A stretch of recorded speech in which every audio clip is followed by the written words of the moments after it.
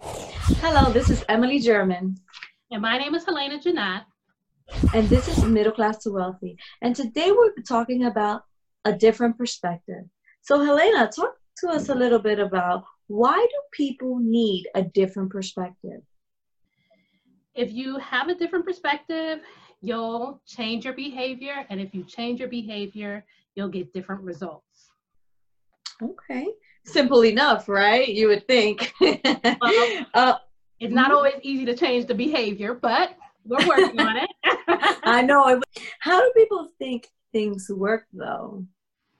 So we think that K through 12, going to school, it's the law, but we think that that prepares us for life.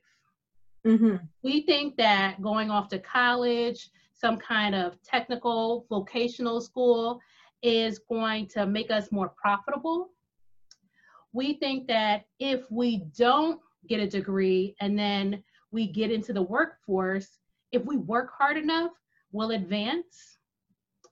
We think that we could escape all of that and just create my own small business, become an entrepreneur. What do you mean by K through 12 doesn't prepare you for life? Unfortunately, K through 12 is about creating a workforce, bottom line. So I started looking into it because, we've always had questions about why don't we learn this in school? Why don't we learn this in school? So recently I read a book by Napoleon Hill. It was called Outwitting the Devil. This book was supposed to have been written in 1938. This book talks about our educational system. Yes. It's just beyond me how, if so many people have been asking this question for so many years, we didn't change what we're teaching our kids. We didn't change what we're learning. So I started researching it. And when I researched it, it said that the educational system is designed, our educational system was designed for the greater good of society. And then it said to create a workforce. So what does that mean? It means that we're facing like all of these crises. We have an affordability crisis in this country, a savings crisis in this country, a debt crisis, a retirement crisis. What part of school prepared us for any of that? If we look at what life looks like, we're living for today. So we're looking for like some type of quality of life. We have to plan for tomorrow. So that's when we become elderly. We have to stabilize our money so that if and when there's a recession, and they happen often, we're not affected. Educating our kids, stabilizing adult children, caring for our adult parents, leaving a legacy behind for future generations. Like, what part of school prepares us for any of that? So you're saying that basically professional education doesn't equal profitability? Within limitations. So again, more research. There's a very small percentage of us that makes more than $250,000 a year. A very small percentage of us. So most of us, like we mentioned in the previous talk, are living paycheck to paycheck. Some of us, yes, are saving money and live well, but that's not the masses. The masses, our finances, we're failing. So how many degrees are there out there? People are getting degrees, but they're also getting student loan debt.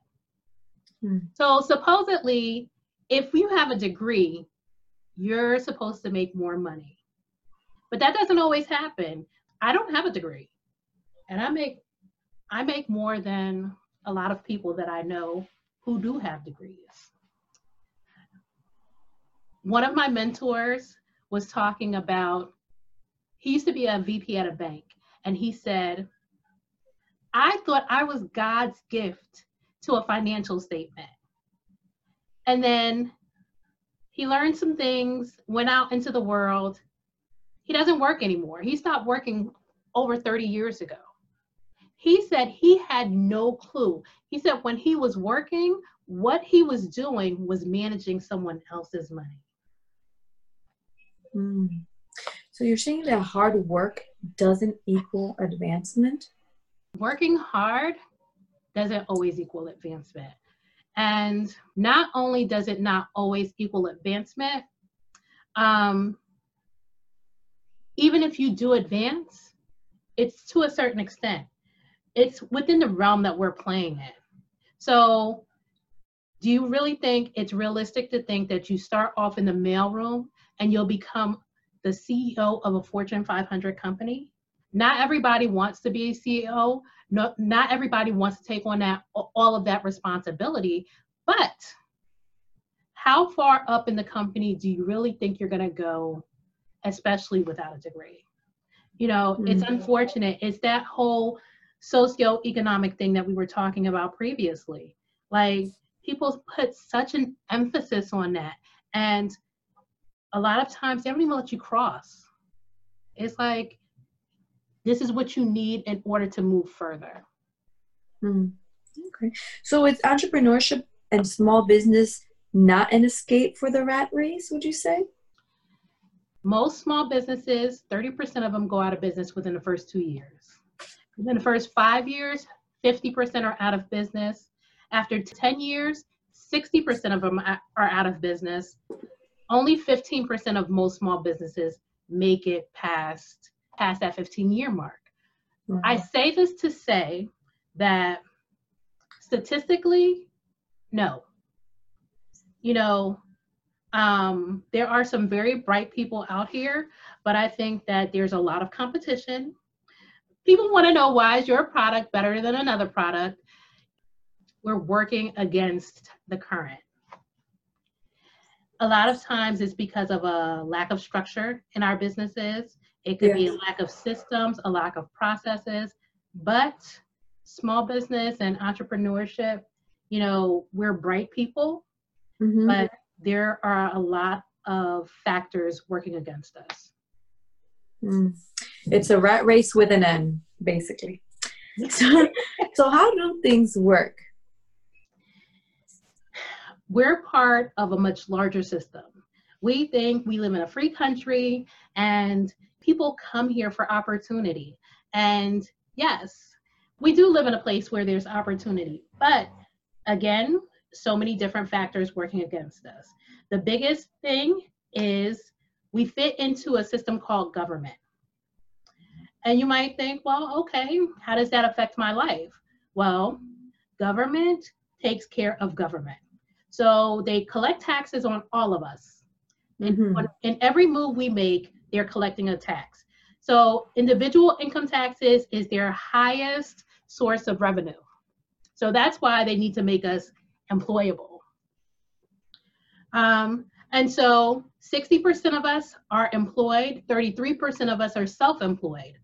Then there's payroll taxes, corporate income taxes, excise taxes. Excise taxes is on stuff like cigarettes, alcohol, tobacco, inheritance tax, capital gains, sales tax.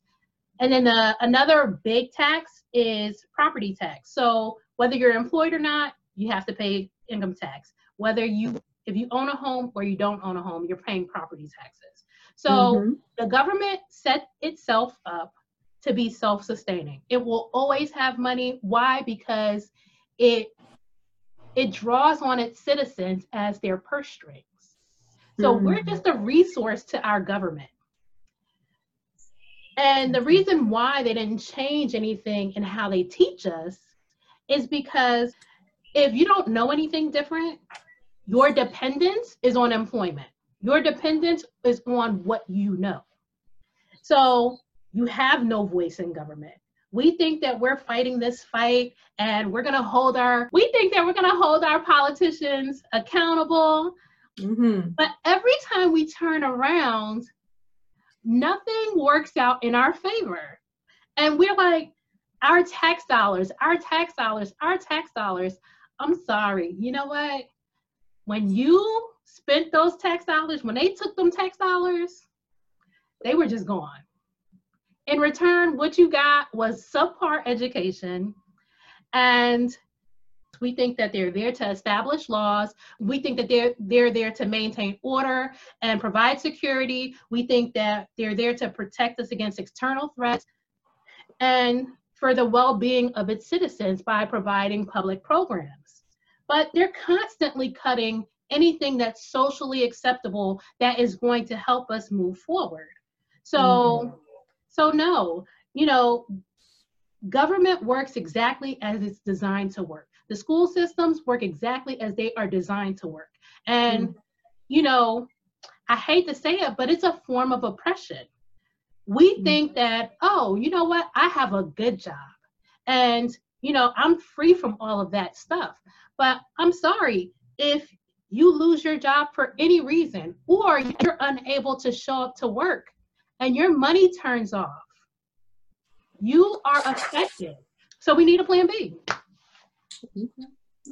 So do you really believe government is using its citizens? I do. There's no evidence to prove otherwise. Like, social programs are being cut left and right. So there used to be social programs for people who had mental health issues. And now everybody is kind of lumped in together. I was just watching this video. Trevor Noah had this panel on, and they were talking about how, so he says, I thought that years ago, the Black leaders were looking for more police. So this one girl answered the question so perfectly. She said, yes, we did ask for more police, but that's not all we asked for. We asked for resources. We asked for better education. We asked for better school systems, better playgrounds. And all we got were police. They didn't make us better. They didn't put anything in place to make us better. They put something in place to keep us in line. You get what I mean? And so how does that help move us forward? Especially if somebody wrote a book in 1938 talking about our school systems are not helping us move forward. They're working against us. They keep us fearful. So we talk a lot about people living in fear, right? So we don't think that we have what it takes. That's why middle class is so dependent on all of the experts, always looking to be led, because we have a fear of stepping out on our own because what we know is not sufficient. There's no critical thinking skills in school. Everything about our education is memorization. And then you go off and you live a life and you forgot most of the stuff you learned because it doesn't apply to real life. Yeah, so very true. They are not preparing us to live a life. They're not preparing us for the responsibilities that come with life. We know we're going to grow old, right? If you look at your parents,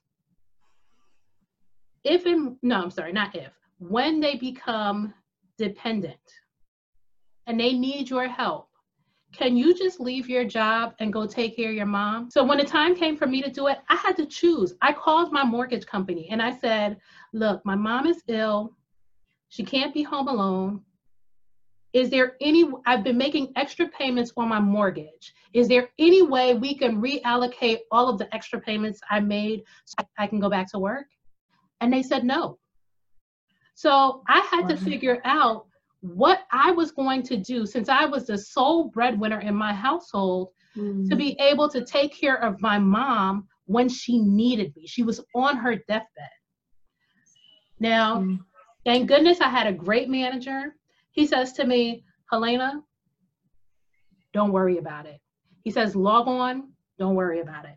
That was the end of the conversation. Unfortunately, my mom passed away that evening. But life comes with a lot of responsibilities, and employment is only going to cover so much of that responsibility.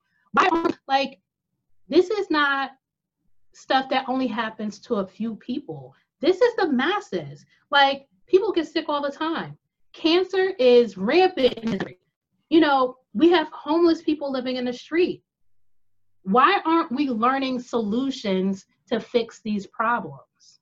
Why aren't we learning solutions to avoid these problems? Yes. So no, I'm sorry. So yes, I do think that the government is using its citizens. I don't think that they're there to support us. I think that we are on our own, and if we don't come up with a solution, there is no solution. Okay, so what can we do? I have to go back to creating our own. I think that let government be a job over there, because there is no way around them creating law, them collecting taxes. There's no way around it. But we cannot stay waiting around for an answer. Everyday life is ticking past us. So what do we want in our lives? We need to come together collectively as a community. What do we want? What do we want our neighborhoods to look like? What do we want our money to look like? What do we want our futures to look like? What are the problems that come with life in general? How do we prepare for those things? I think that we have to stop waiting for permission, waiting to be led, and we need to stand up, fight for ourselves, come up with plans, and execute. Great answer. Let's transition to the uninhibited life. Yes. So life has no limitations. None. So we live in a day and time where technology is our friend. We live in a day and time we can research anything, we can go anywhere, we can talk to anyone. We are very smart people. The limitations come from a lack of knowing, right? So if you look at what our education has provided, it hasn't provided enough. And it has certainly played a part in our confidence levels. So we shrink. We think that we are not enough. We think that when we get good information and we know our information, we think someone else knows better. And we're scared to speak up. This life is an abundant life. Nothing is holding us back but this right here. That's it. Technology has changed the game. So we used to live in a society where the only place you can go make your money is at an office building. You may create a small business in the community to provide stuff for people, but you were limited to your local area. Those were going to be your customers. We used to be limited to shopping in a brick and mortar store, the mall, shopping centers. The internet has changed all of that. There is infrastructure out there for us to get anything from anywhere at any time. So what are we really being limited by? Henry Ford made a point a long time ago. He was running this huge company, and the haters took him to court and said that he was not smart enough to run a company of that magnitude. So they had him on the stand. They were asking him all of these questions. And he stopped them and he said, you know what? You think that it makes me smart or not smart if I know these random questions that you're asking me. He says, I'm telling you, what makes me smart is that anytime I need an answer, I can press a button and someone can bring me the answer. Life without limitations, none. And we have that here today. Any and everybody. We don't even have to pay for it. It's on the internet. We're carrying around phones. We have internet all day, every day. We can go to the library. There is nothing that is holding us back. I can make my money anywhere. I can spend my money anywhere. So we need to live a different life. We are still tied to the days that we can only go to the office to make our money. We are still tied to the days that we can go to the store to purchase our needs, our goods. We can live however we want to. We need to change how we think. We need to be able to depend on each other and tap into consumer spending. That is what we need to do. Life is not limited by anybody else trying to hold us back. Yes, they are trying to hold us back. That's why they didn't teach us what we need to know. But Emily, you know, there are people out here willing to teach you what you need to get what you want. Yes. Very true. Well, that was great, Helena. It's definitely great to hear a different perspective, you know, one that creates no boundaries for us and no barriers. And I can't wait to continue hearing what you have to say. And until next time, this is Middle Class to Wealthy. See you later.